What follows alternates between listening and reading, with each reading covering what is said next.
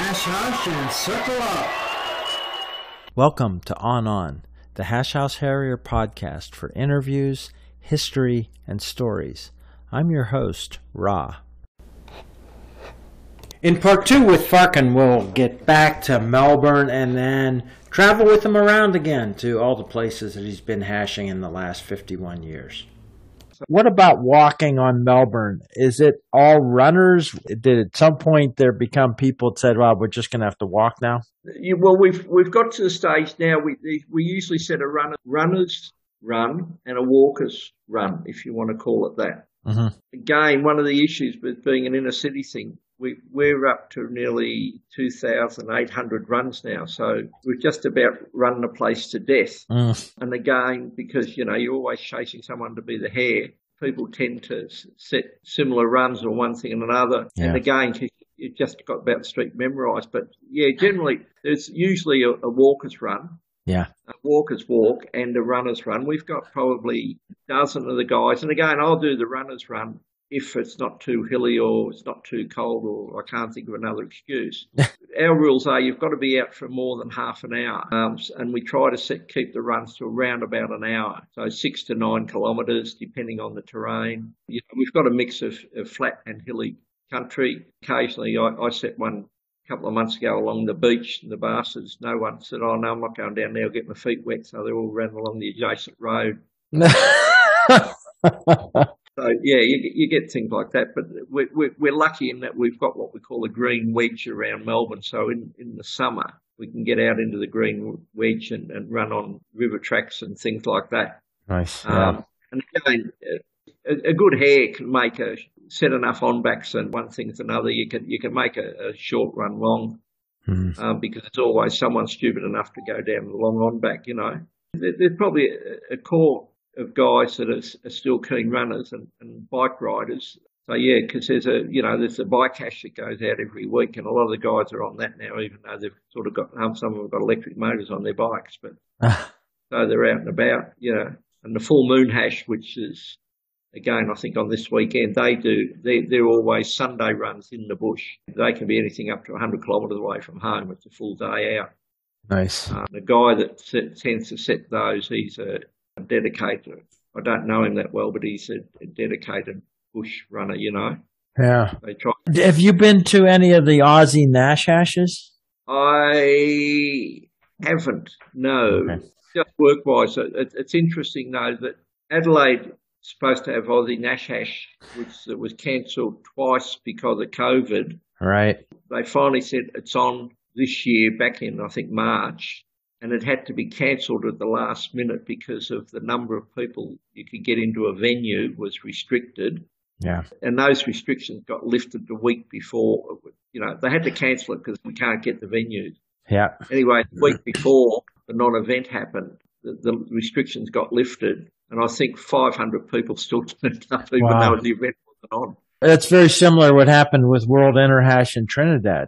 Yeah. It was postponed for a year, canceled, and a week later they lifted the restrictions. The restrictions were going to be, we had to stand in boxes of 6Xs. Yeah. And they said it's not practical, and then they lifted the restriction. More than 300 of us went to Trinidad, and probably 15% got COVID. So. Yeah. I'm here in Thailand at the moment. We've got it. It's like it's running rampant in Melbourne now, or Australia. Yeah. One of the things the Australian government, regardless of politics, eventually did was that high percentage of people are vaccinated, second and third. Now even, we've now had the fourth one.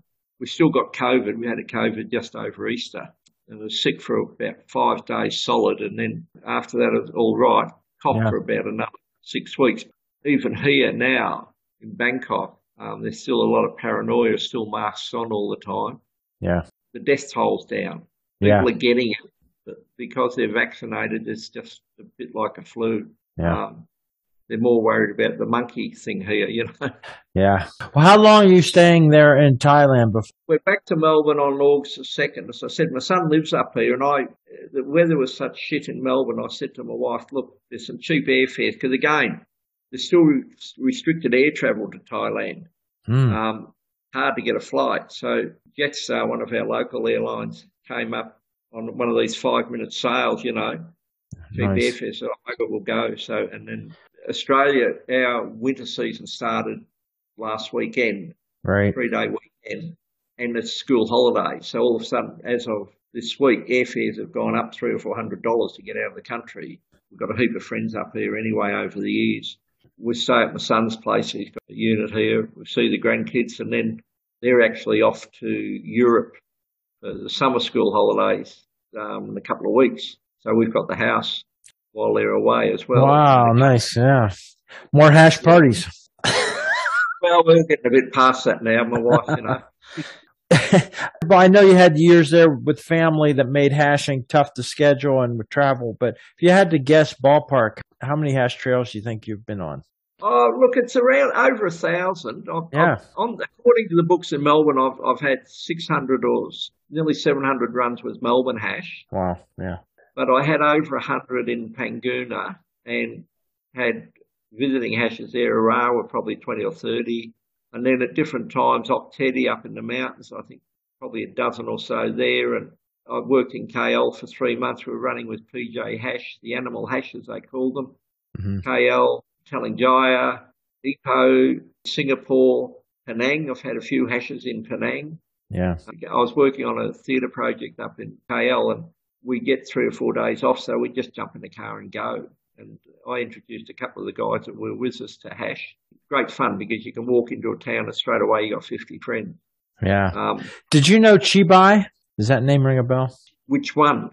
Well, Alan, the guy Probably, I think he started the PJ Animales. Yeah, because he's got relatives in Melbourne.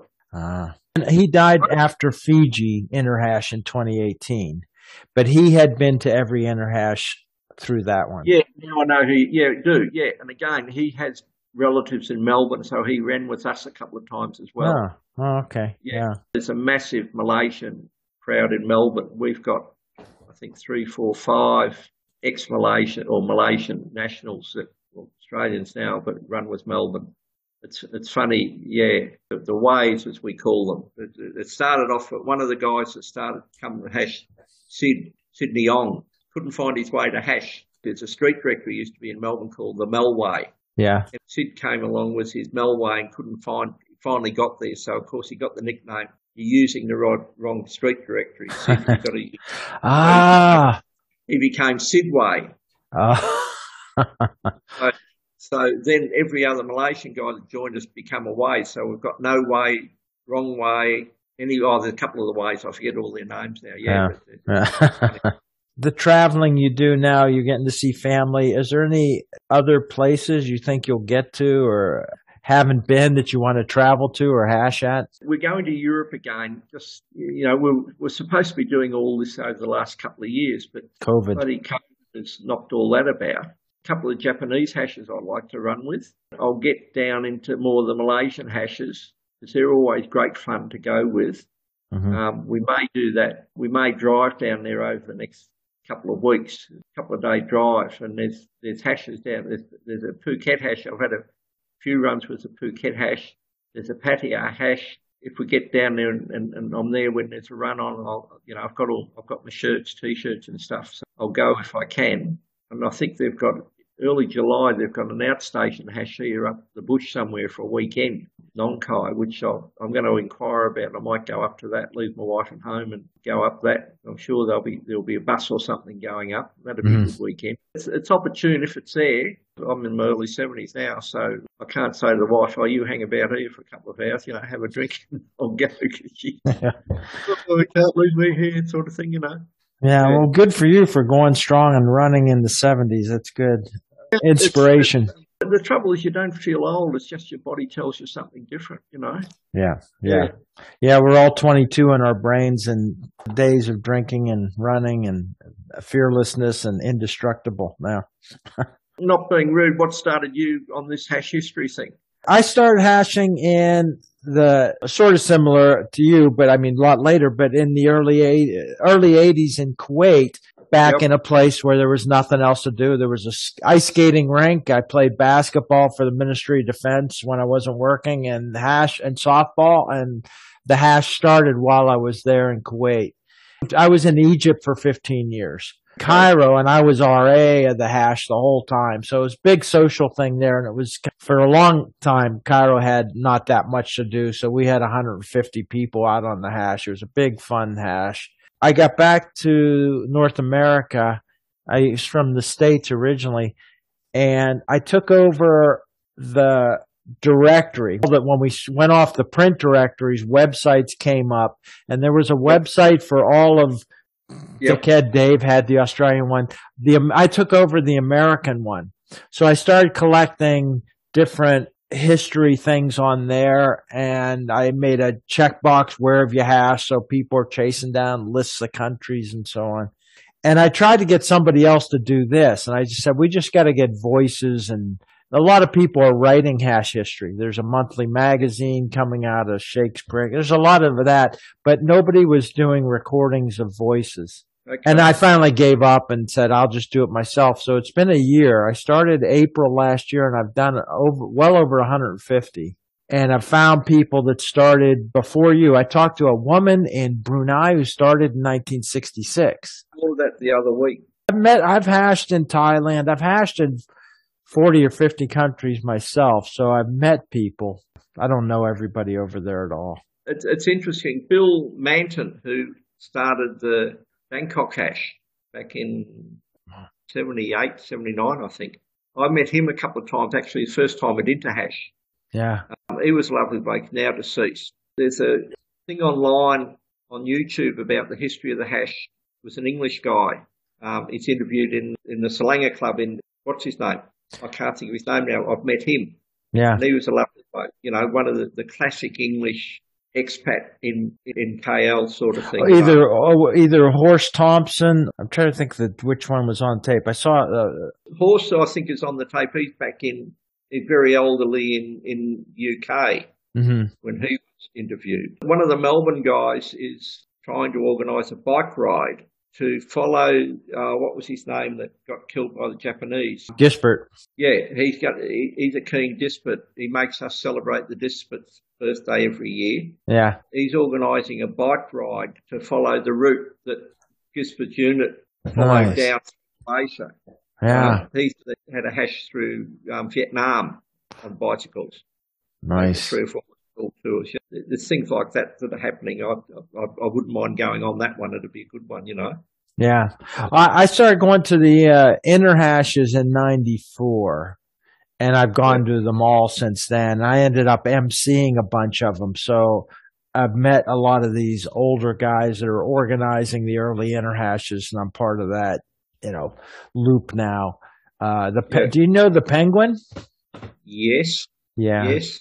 Because we've actually got a thing called the Interhash Council now to try to make sure not too much shenanigans goes on with the money and the bidding. So I'm in touch with those guys. Yeah, the Penguin's from Jakarta. A lot of hashing in Jakarta. Scottish guy. I'm sure you've crossed paths. Yeah, I do. I do know him. Yeah, great circle man. Yeah. Yeah, well, similar in Melbourne, one of our guys, JC, who organised one of the Nash hashes a couple of years ago, he sort of put finances, him and the 2 or 3 guys that helped him, they've made Nash hash very profitable as such and kept control of the money, to the point where people have said, that's really good, because unfortunately you get people, I'll be in that, and they finish up with a pocket full of change and not sure where it came from, and bills don't get paid and God knows what. It's not little organisation now, Yeah.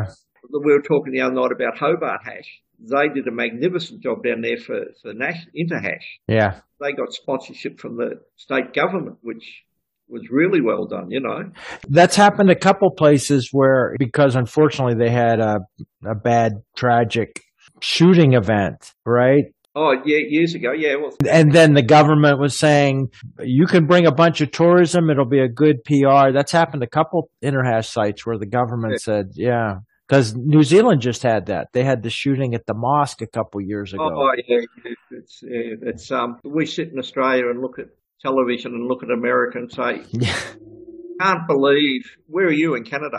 I'm in downtown Toronto. I grew up in country Pennsylvania, but I'm in downtown Toronto now, yeah. You look over the border now and you must think to yourself, what's wrong with this country? I just cannot believe what I'm seeing every week, you know. Yeah, it's insane. You know, some guy got on the other day and said, if those kids had been taught to use a gun, they could have returned fire.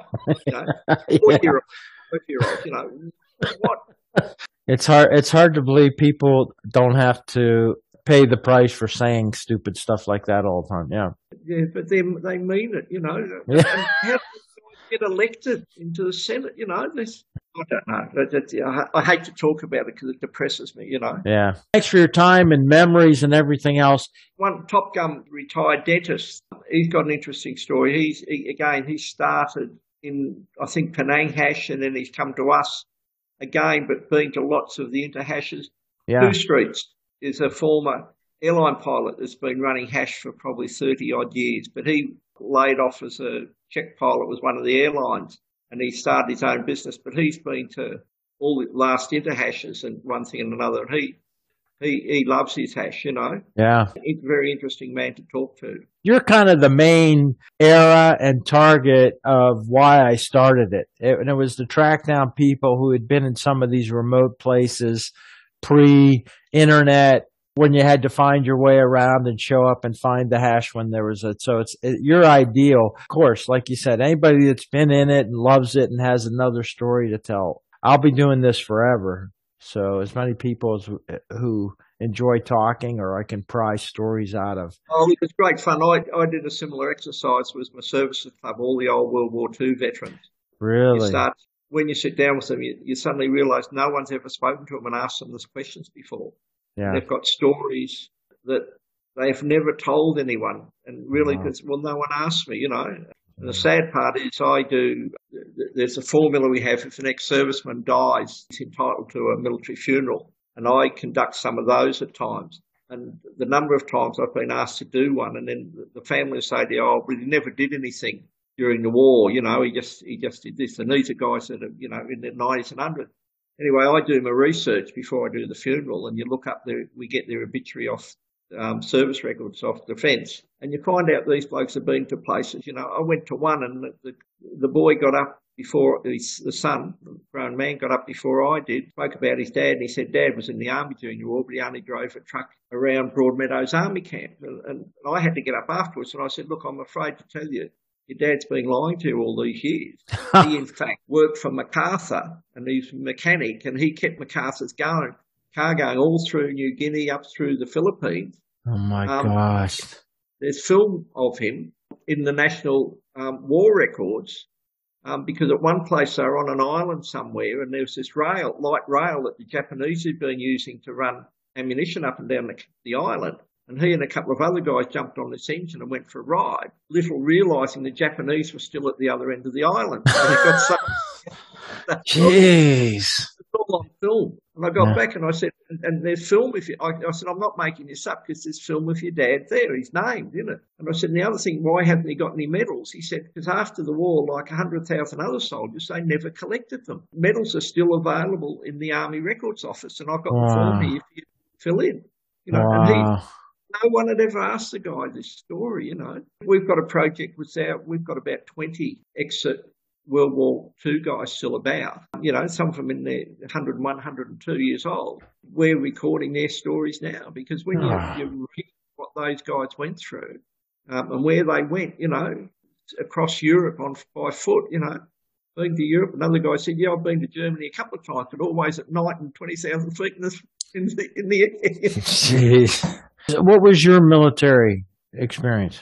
Oh, look, I was only ever a reservist, a citizen soldier. My thing was I joined up as a citizen soldier expecting to do full-time duty, but I was working for the government at the time for the Army. And when my time came to get full-time duty, I got deferred because they said, oh, no, it was a bit of bullshit. But they said, no, the actual fact that they had so many reservists serving, it was a political thing. They didn't want any more in the Army. So they said to me, no, your industries, you've got to stay in your job at the moment. So I stayed as a reservist for a number of years, quite a years. But then, as now, no one wants to go on a committee. And I used to just drink at my club. And I made a remark. Someone said, well, you better come on the committee and sort it out. And I finished up running the business for 6 years, actually, as president, you know.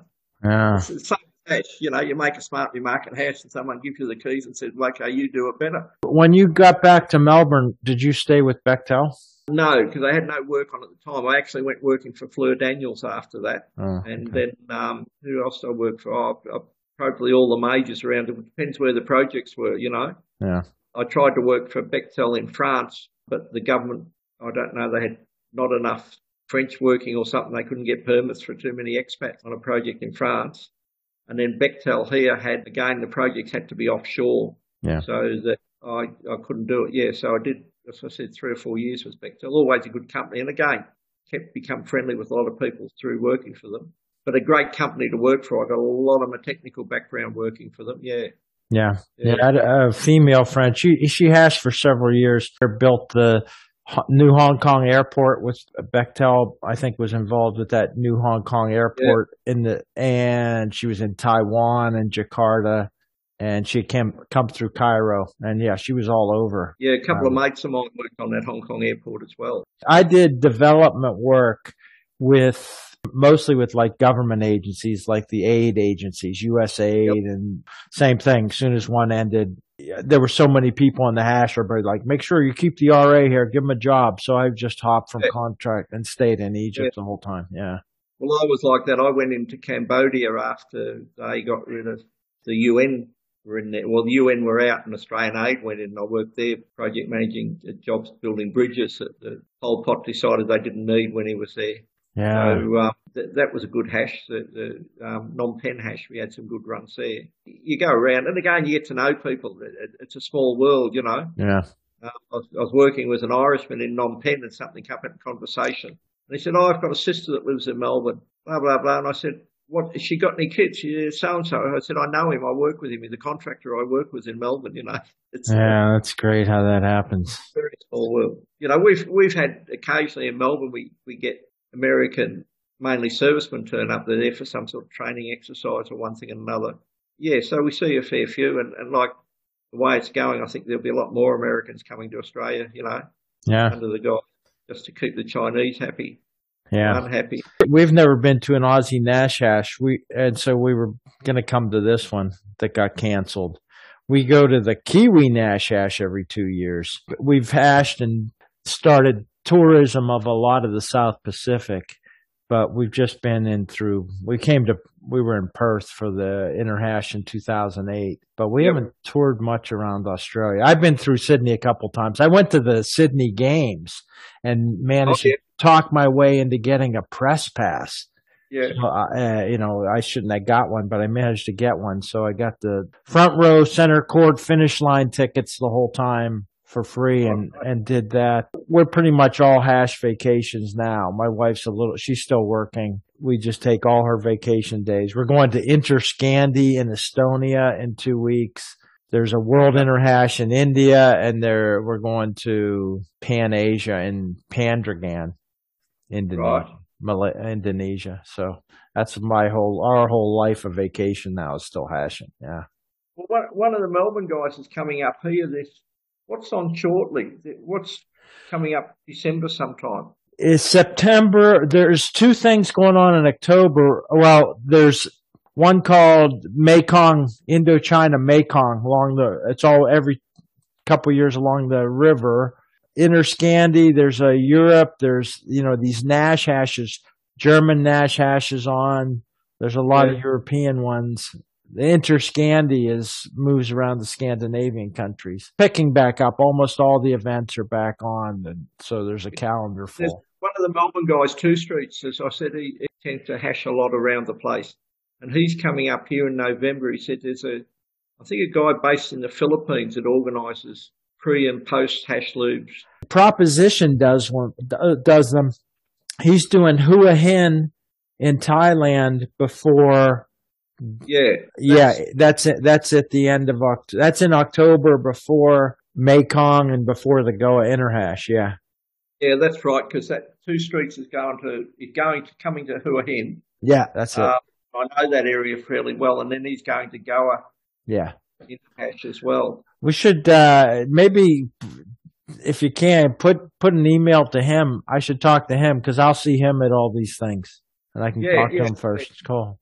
All right. Yeah. All right, I'm going to shut it down. I got a hasher visiting that's going to pop by pretty soon. Rambo, who's a American serviceman who I know from Kigali, Rwanda, and a couple other places. We're gonna have to hit for lunch pretty soon. One of my mates, again, a hashman, not current hashman. I was talking to him on a job I was on, and he had a hole in his hand, and I said, "What happened there?" He said, "Oh, that's pays from his kid's schooling."